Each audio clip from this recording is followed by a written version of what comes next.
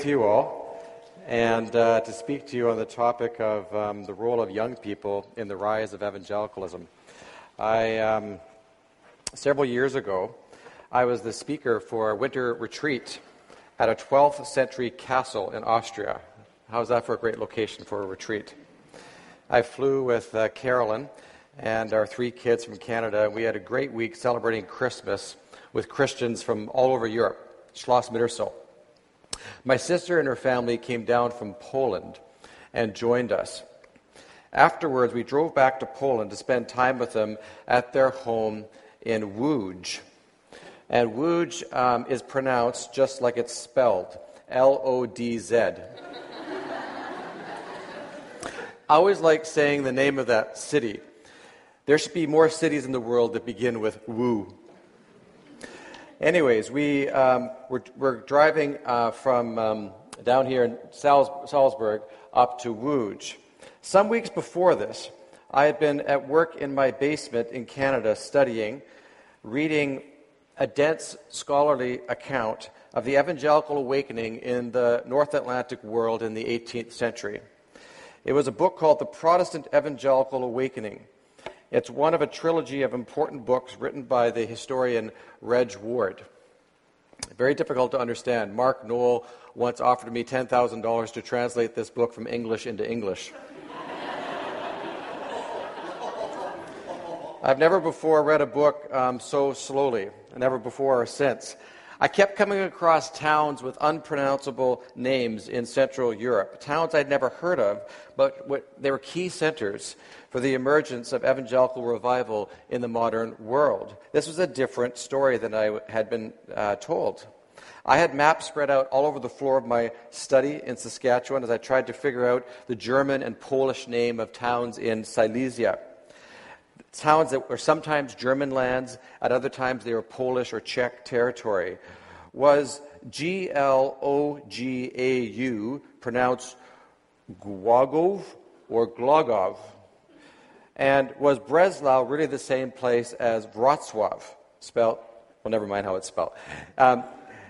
I'm working at my map, my Michelin map of Poland, trying to get these places straight because they were hot spots in a revival that broke out in 1708 and that began with the children and then slowly spread to the adults and soon extended along the length of the Oder River Valley from Germany to Slovakia. Now, I knew all about the revival in Northampton, Massachusetts, that began among the young people in Jonathan Edwards Church in 1734 and spread up and down a different river valley, the Connecticut River Valley in New England.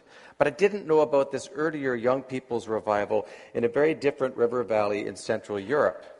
I was particularly interested in a town deep in the south of Poland with the German name Teschen, that seemed to become a focus for the revival. On my Michelin map, I found a town on the Polish-Czech border that was named Cieszyn. You can see the spelling there. Cieszyn on the Polish side and Teski Cieszyn on the Czech side. At this point, I had no idea how to pronounce this, so I phoned my sister in Poland. Brenda, when I come to Austria and speak at the retreat this Christmas, and then we drive back to Łódź with you, it looks like we crossed the border into Poland at a place spelled Cieszyn. How do you pronounce it? I heard her say something like Cieszyn into the phone, and that was enough to confirm that I had the right place. So after Christmas, I was going to cross the border and see the place itself that I had been reading about with the map spread out on my floor on the way to my sister's house in Łódź. I told Brenda there was a church I particularly wanted to see with her if it was still there. It's called the Jesus Church, great name for a church. And it was where the uprising of the children in 1708 was, as Reg said in his book, baptized into the church. The Jesus Church actually became a nerve center of revival for Germans, Poles, Czechs, Slovaks. It was one of a handful of churches that the ruling Catholic dynasty at the time, the Habsburgs, had allowed the Protestants in the region to have. They allowed them a certain number of grace churches. Charles II had come down from Sweden. There had been various battles. There had been a kind of settlement. They allowed them a certain number of grace churches that they could build if they raised the money themselves. So a pietist pastor parachuted in from Germany to oversee the Jesus Church, but soon the services attracted thousands more than could be accommodated. Some would walk all night to get there. They would start out the night before and walk all night in order to get to the church. Though the church held 5,000 people and had multiple balconies, services had to begin at 6 o'clock in the morning and continue all day in different languages in order to accommodate everyone. Great crowds gathered inside and outside the church. They passed their times in prayers and confessions and ardent hymn singing, waiting for their services, and revival spreads to local towns and villages. I wanted to see this church, and so I did, with my sister, in the last days of December that year. I found out that Teschen was divided down the middle in 1920 between Czechoslovakia and Poland. And that is why it has two names today. Český Češin is Czech Teschen, and then there's Polish Češin. The Jesus Church is still standing. And here it is when we visited it. It's still standing. It was wonderful to see. After all these years, after the tumult of war, Auschwitz is only a few minutes away. The church still stands with this soaring Baroque tower, 72 meters high.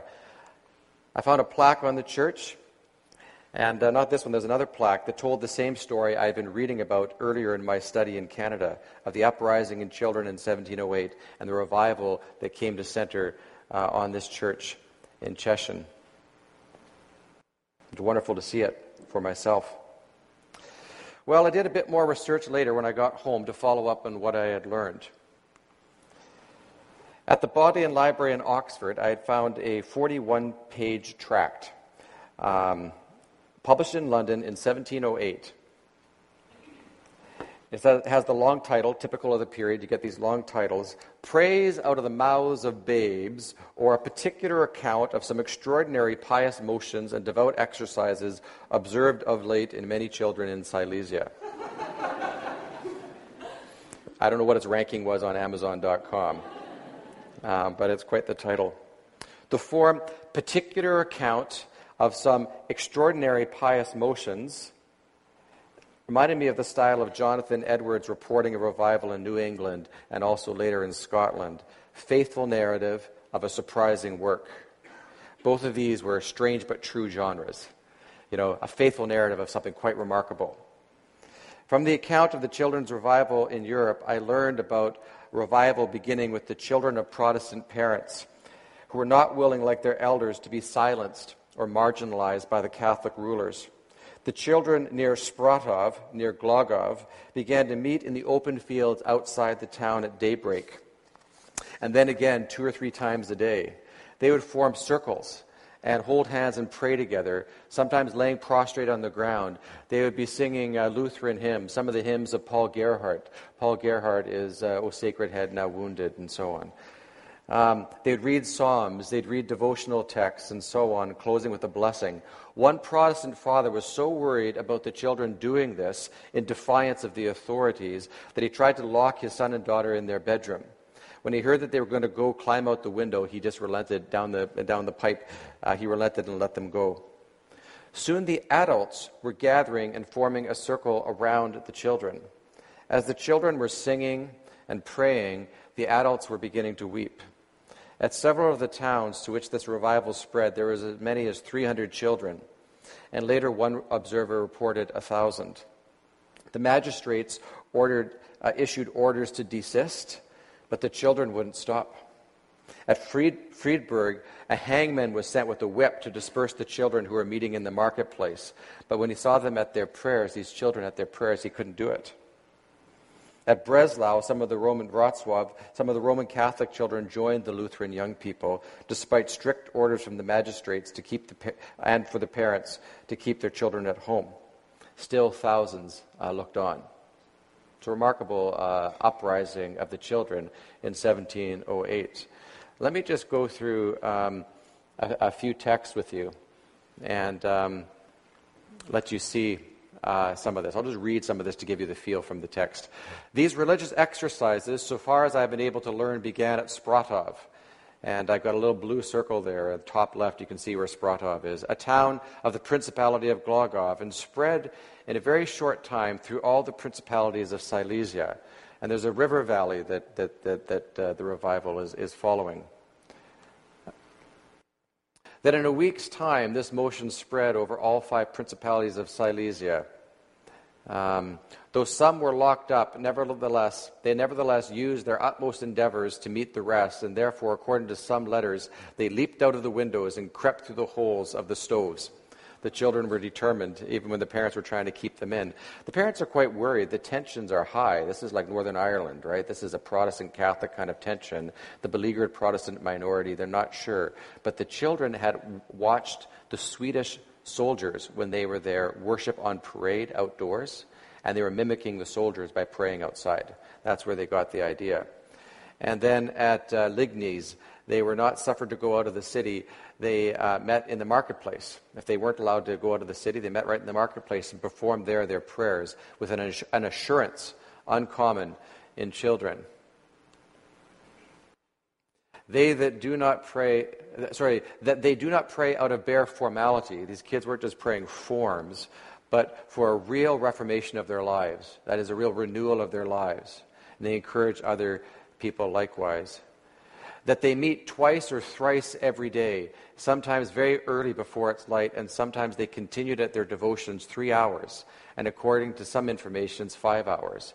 This is a person reporting in England the news that he'd received, the news, the intelligence of this revival.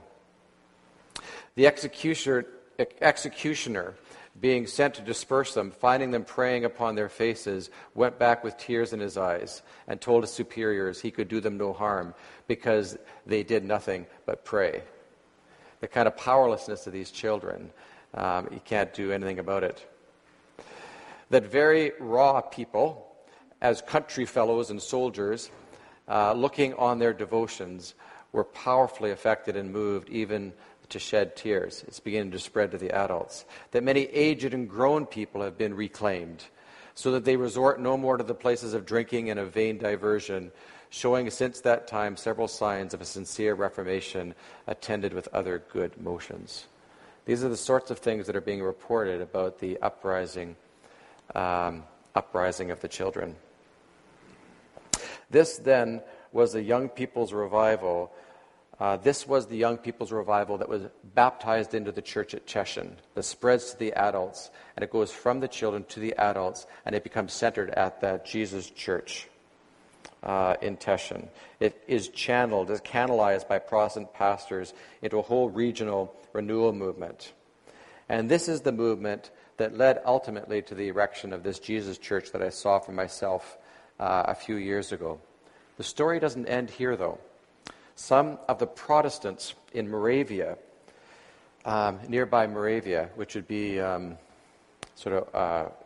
here, some of the Protestants in Moravia, inspired by the revival at Cheshin, grew weary of the economic and religious persecution that they were living under, and they fled as refugees east to Saxony into German territory.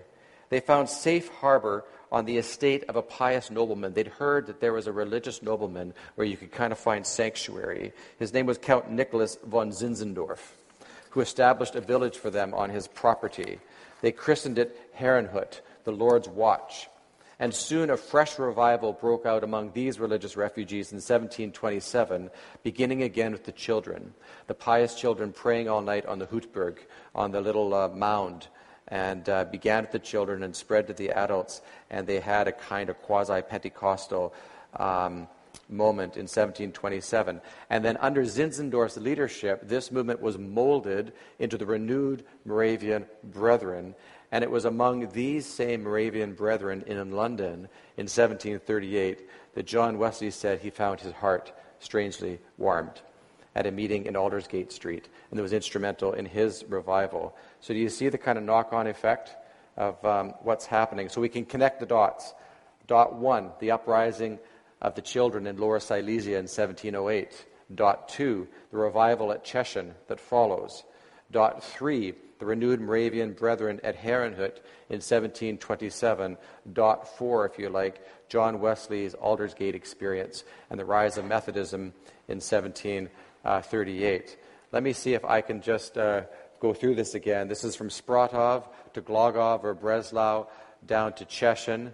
And then you have all these different nationalities and people, some people walking all night to come to the revival services that center at Cheshin.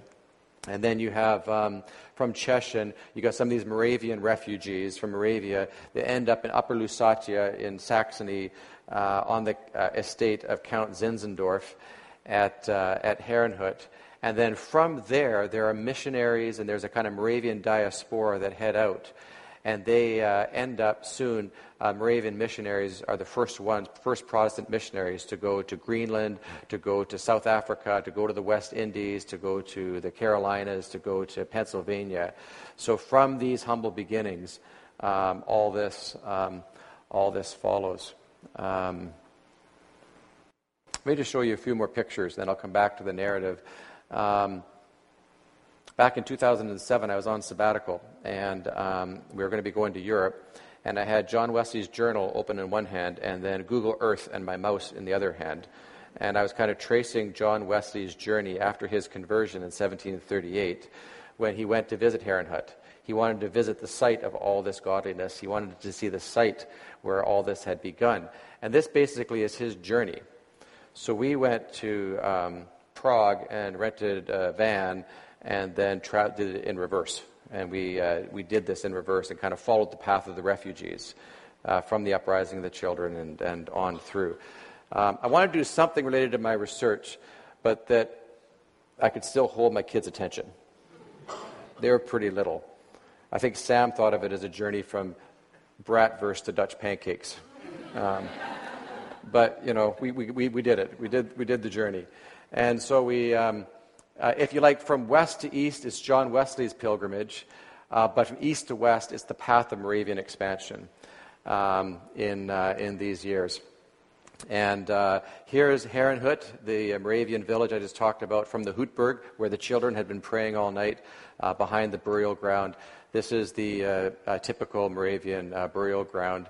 And this is, in the distance, Bertelsdorf. It's just a little walk down an avenue of trees from Herrnhut.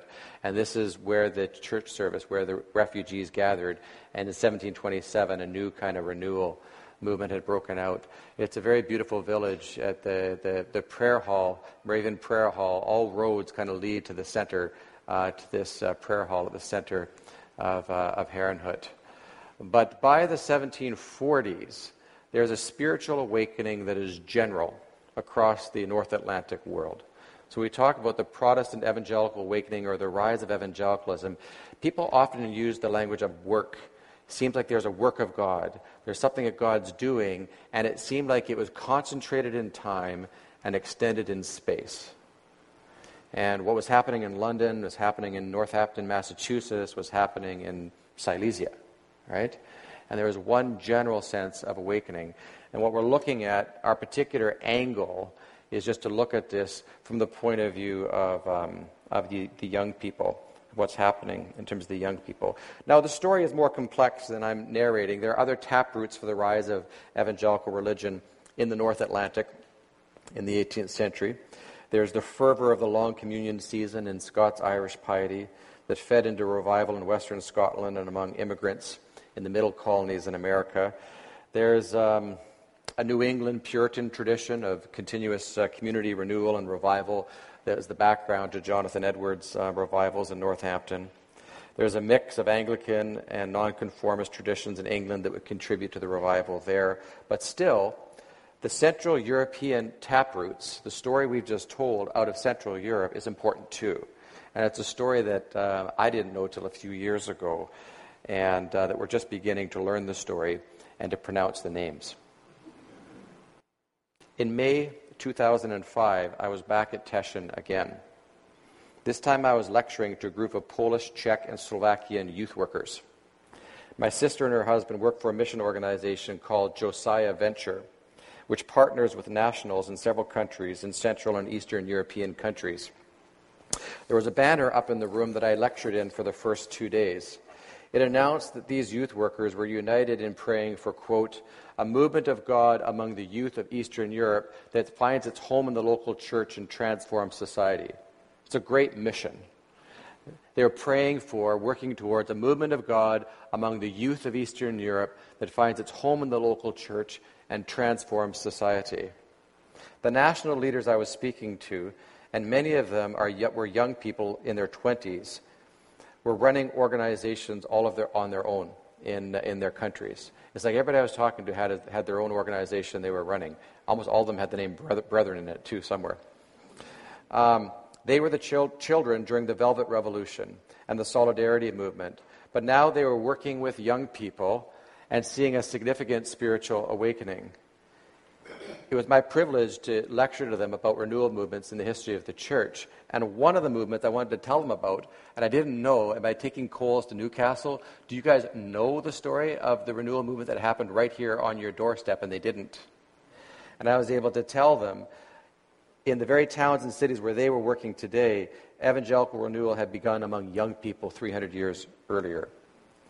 And I asked, could I tell you the story of the uprising of the children in the Jesus Church itself? So we went to the Jesus Church, and I was able to lecture to these young people, these youth workers in the Jesus Church, and tell them the story.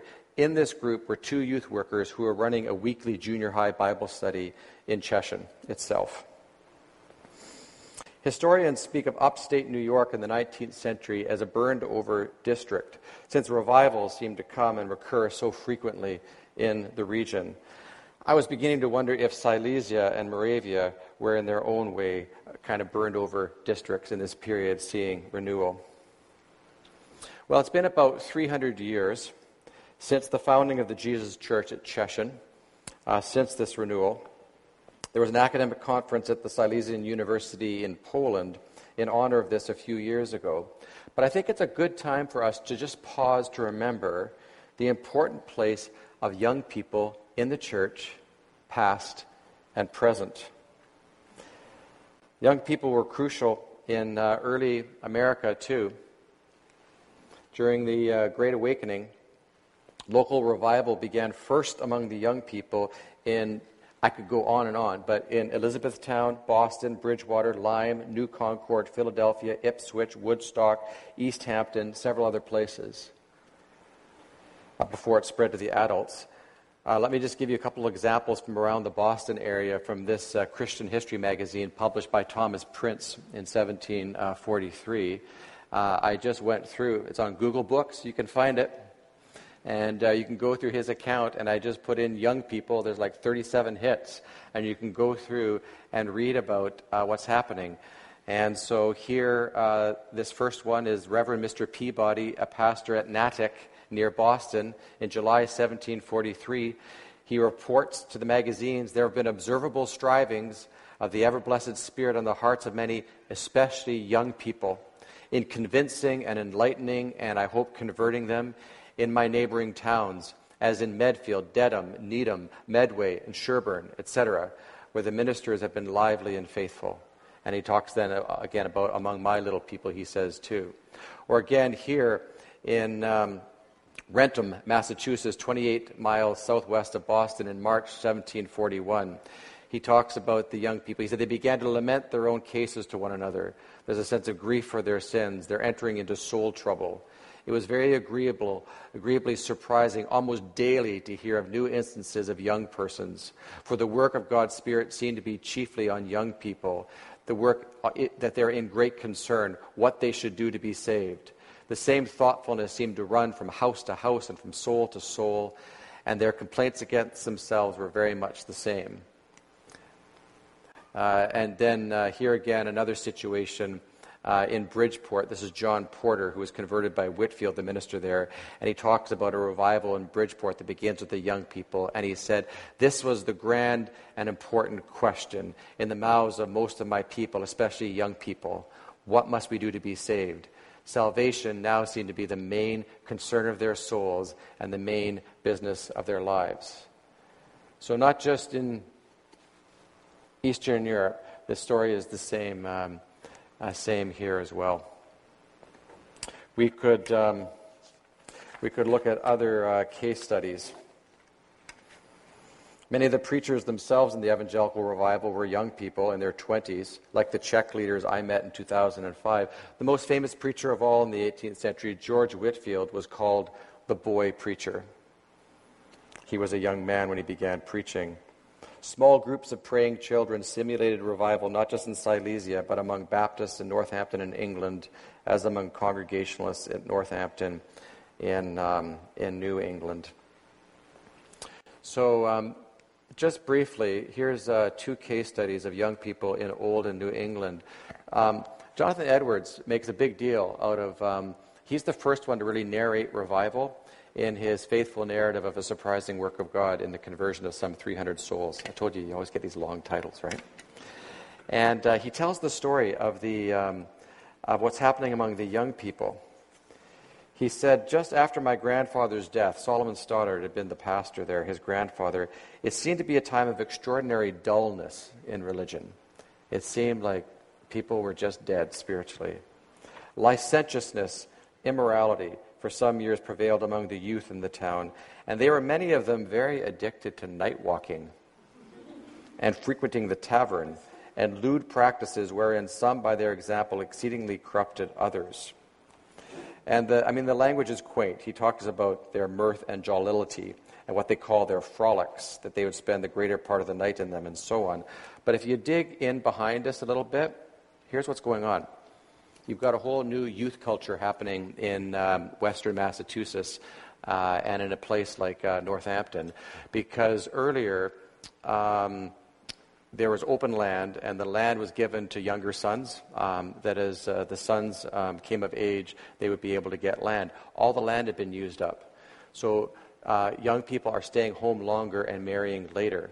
On average, they're marrying 3 or 4 years later than their parents had. The men are marrying on average at age 28 or 29, the women at about age 25. And so you actually have a culture of adolescence and restless young people, and there develops a whole party culture. And the New England practice of bundling was well known. And this is where it was a kind of a courtship thing that the parents kind of winked at and let go, but where young people, a man and a woman, would spend the night together, sort of bundled in bed together in blankets. But how successful this was as a courting ritual is shown by the fact that 10% of firstborn children in Northampton were born 8 months after their parents were married. But there's a culture of extended adolescence and of a party culture. There's a party culture, and the young people are restless. They're indulging. There's sexually immoral practices going on, and that's the kind of culture that Edwards is worried about. But he says 2 or 3 years later, there began to be a sensible amendment. The young people showed more and more of a disposition to hearken to counsel. They left off this kind of party culture, these frolics.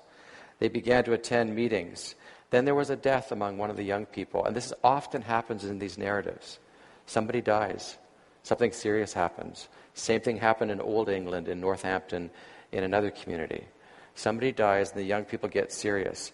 They were very much affected, he said, the young people. This was followed by another death of a young married woman who had been considerably exercised in her mind and worried about the salvation of her soul. And soon the young people are gathering, and they're having their own meetings together, and they are coming along to church in a whole different spirit. And he narrates how he said that there's a concern about the things of religion that spreads, becomes universal in all parts of the town, among all persons of all degrees and of all ages. And he says, whereas the tavern used to be where they'd hang out, now they're hanging out at the minister's house. And he tells the story. That's one sort of case study. The second one is Northampton in England. A less well-known case is John Ryland Jr., one of the key leaders in the renewal of the Baptist denomination in the 18th century, a great promoter of missions, the backer of William Carey and the Baptist Missionary Society in the early experiments in home missions, a great educator at Bristol, a really important evangelical leader in the later 18th century, even though he looks a little grumpy and hungover in this picture. In the Angus Library, the Baptist Library in Oxford, I found a manuscript of his conversion narrative, and another one called An Account of the Rise and Progress of the Two Societies at Mr. Ryland's and Mrs. Trinder's Boarding School in Northampton, drawn up by John Ryland Jr. And what it is it's really an account of a kind of boys' club and a girls' club that they had founded all on their own at a boarding school in Northampton in the English Midlands. And the senior Ryland was a minister, John Collett Ryland. He's a Baptist pastor, and he's got a boarding school, and Mrs. Trinder has another boarding school. But what happened is John Ryland Jr., again, he's about 13 years of age, and he's talking to one of the boys, and he finds out that a few of them are meeting together on their own to pray, and that they have a kind of religious society, a kind of club. And again, a member of the community died suddenly. And soon there's about 22 boys that over the 4 years that passed through this club. There's very high standards of admission. He names the members. They actually excommunicate people. They excommunicated a guy named John Fauntleroy, and then they write his name in Greek characters. And it's like thereafter in the journal, it's like they're writing him out of the journal. And then John Young, it said he re-backslid. He didn't just backslide, he re-backslid, they say in the journal. And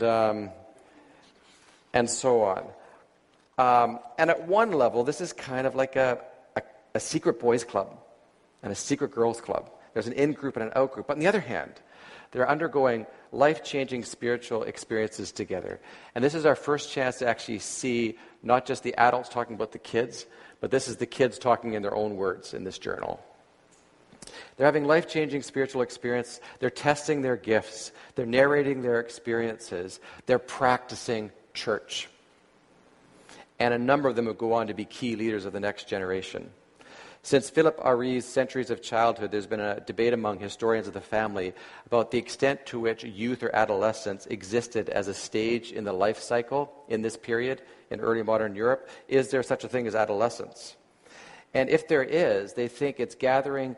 The idea of adolescence is forming around things like courtship, apprenticeship, and clubs.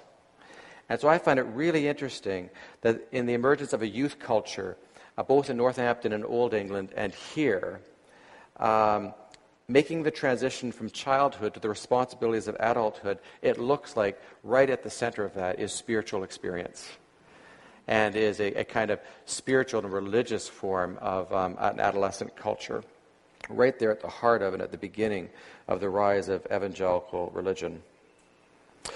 Roman Catholic theologians speak of religious orders, monastic orders, forming around a founding charism, that the Holy Spirit raised up each religious institute for a specific purpose to serve the church, and they've got a reason for being. Is there a founding charism, a gift of the Holy Spirit in the rise of evangelical religion, the rise of evangelicalism in this period? I think there are many features of evangelical renewal that could be identified. There's lots of things we could talk about that I think is God's gift through this movement to the church, what the Holy Spirit is doing. But one of the things is, I think, reminding us of the importance of young people in the life of the church. Evangelicalism from its beginning has been a young people's movement, a dynamic movement with the energy, the restlessness, the idealism that the word movement suggests. It's been a movement of and for the rising generation. A friend of mine who's been in youth ministry all his life speaks regularly to teenagers, and he tells them, "You are not the church of tomorrow. You're the church of today." The neo-evangelical movement in America since the 1930s has been characterized by a tremendous energy for youth work and student organizations and post-war organizations like Youth for Christ and Young Life and InterVarsity and so on. There's been a tremendous interest in youth work. It shows no signs of changing anytime soon. Around the world today, where the church is growing the most rapidly, it appears that evangelical forms of Christianity are taking root again among the rising generation. Philip Jenkins reminds us half the world's population is under 24 years of age, and 90% of these young people are in Africa, Asia, and Latin America. If the church will thrive in the 21st century, it will have to be as a young people's movement. Finally, just to conclude, in Matthew 19, as in the passage that was read for us in Luke 18, the parallel text, Jesus rebukes the disciples for hindering the children, saying, "Let the children come to me." Whether in Silesia in 1708 or Malawi or Vancouver in 2015, Jesus continues, I think, to say this same thing to the church. It's been one of the enduring strengths of the evangelical movement that it has taken this so seriously. If we take a look at that passage in Luke 18, we find that people are bringing the children to Jesus, and he's saying, "Let them through. Let them come to me." And he touches them, and he prays for them, and he says, "To such as these belong the kingdom of heaven." In our church at St. John's, we want our young people to have the 4 blessings of this passage. The presence of Jesus, "Let them come to me." He touches them, the touch of Jesus. The blessing of Jesus, that he prays for them, and the kingdom of Jesus. In this, our young people at this church too can be a model for all of us. For to such as these belongs the kingdom of heaven. Just 2 words of exhortation and I'm done. Young people, if you put yourself in that category, this is the season of life for ideals. Young people should be idealistic. Should be a little bit extreme. It's interesting that this passage is about little children, and it's followed immediately by the rich young ruler. And the rich young ruler is challenged to sacrifice everything, to be idealistic, to leave it all in the field. Young people, this is the season for ideals. Can you show the rest of us what it means to be entirely, radically, wholeheartedly committed to Jesus Christ? Nothing held back. Can you show us what it looks like to be a Holocaust offering, a whole offering of God, of all you are and all you have and all you hope for?